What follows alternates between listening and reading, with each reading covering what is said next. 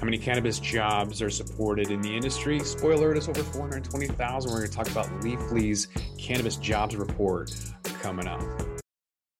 It's only entertainment.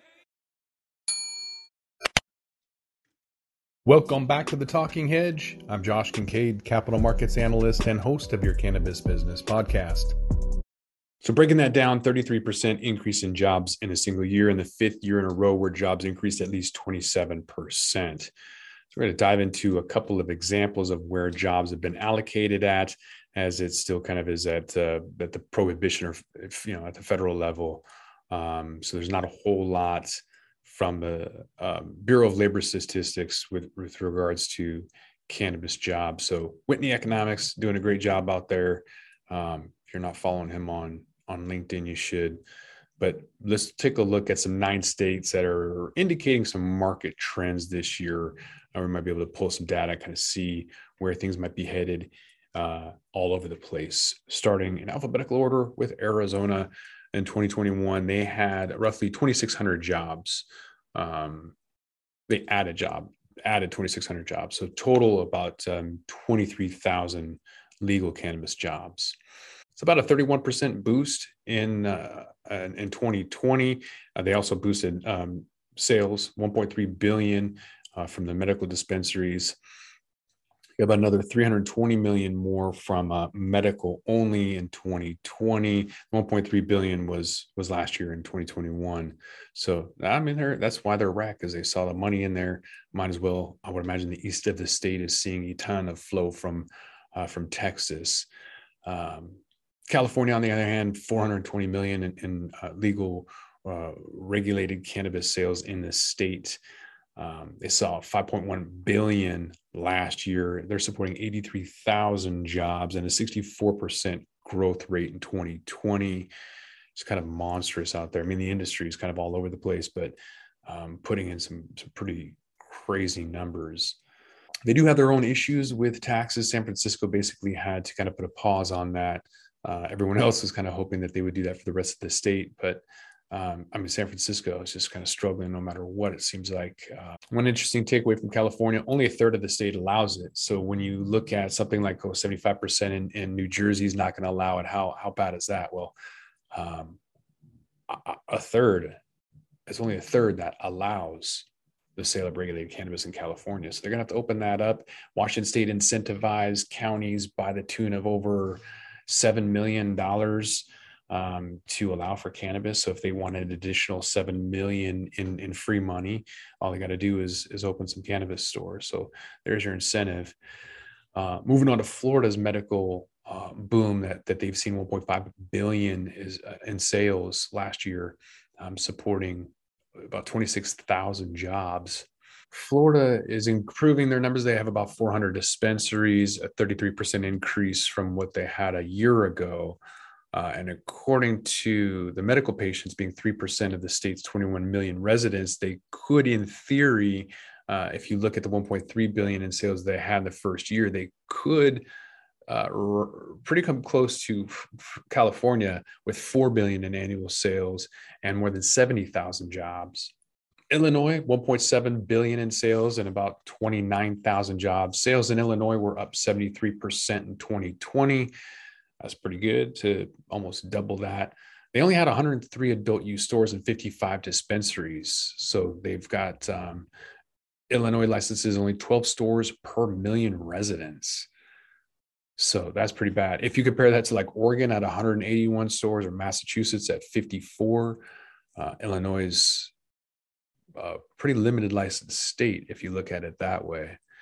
Massachusetts, still fairly small at 1.6 billion, supporting 27,000 jobs.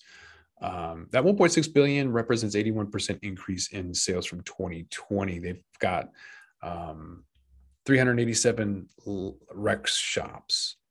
So not a lot, but pulling in some good dough.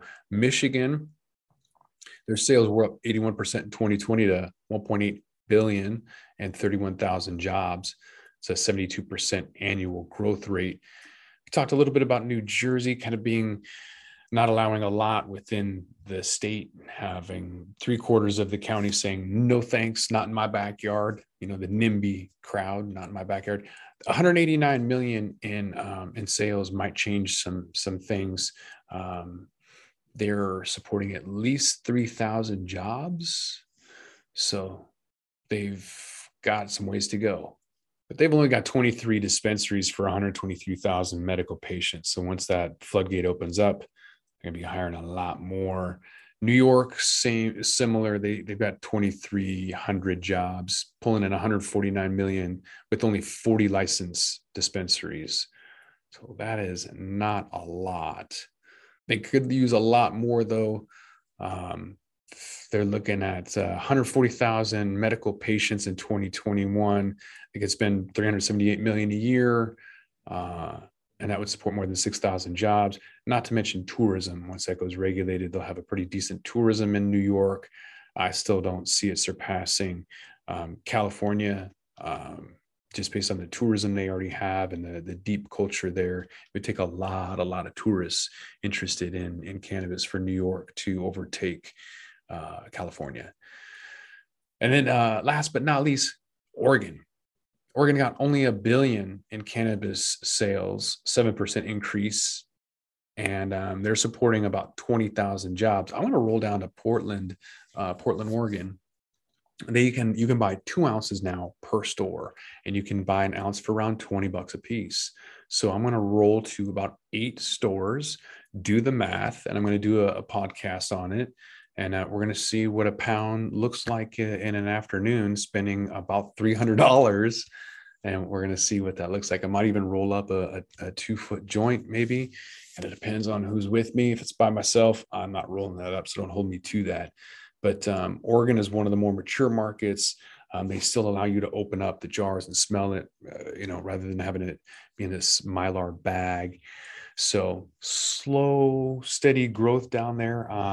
It's been an interesting market in Oregon. Kind of learn a lot from failures. I've seen a lot infighting and product arguments and trying to expand too fast and crumbling as a result.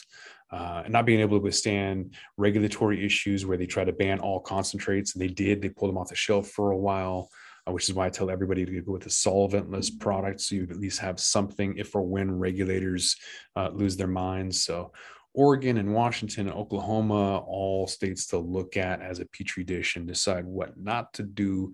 But regardless, looks like jobs are here to stay. They should kind of expand as automation kind of comes in and disrupts a lot of these jobs. You don't need 18 people making pre-rolls, for example. You can reallocate that human capital, put them into sales roles, and get a lot more ROI on that. But regardless, it looks like with over 420,000 jobs, cannabis is here to stay.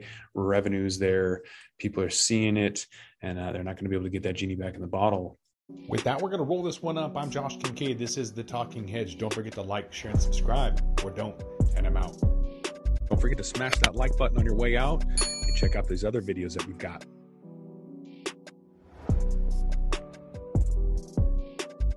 Thanks for listening to today's show. To check out more great cannabis podcasts, go to podconnects.com. Here's a preview of one of our other shows. Hey everyone, it's Ryan from the Cannabis Connoisseur Podcast. If you're looking for ways to utilize cannabis to keep you healthy, strong, and sharp, come join us every Wednesday where we dive into the best ways to use cannabis to optimize your life.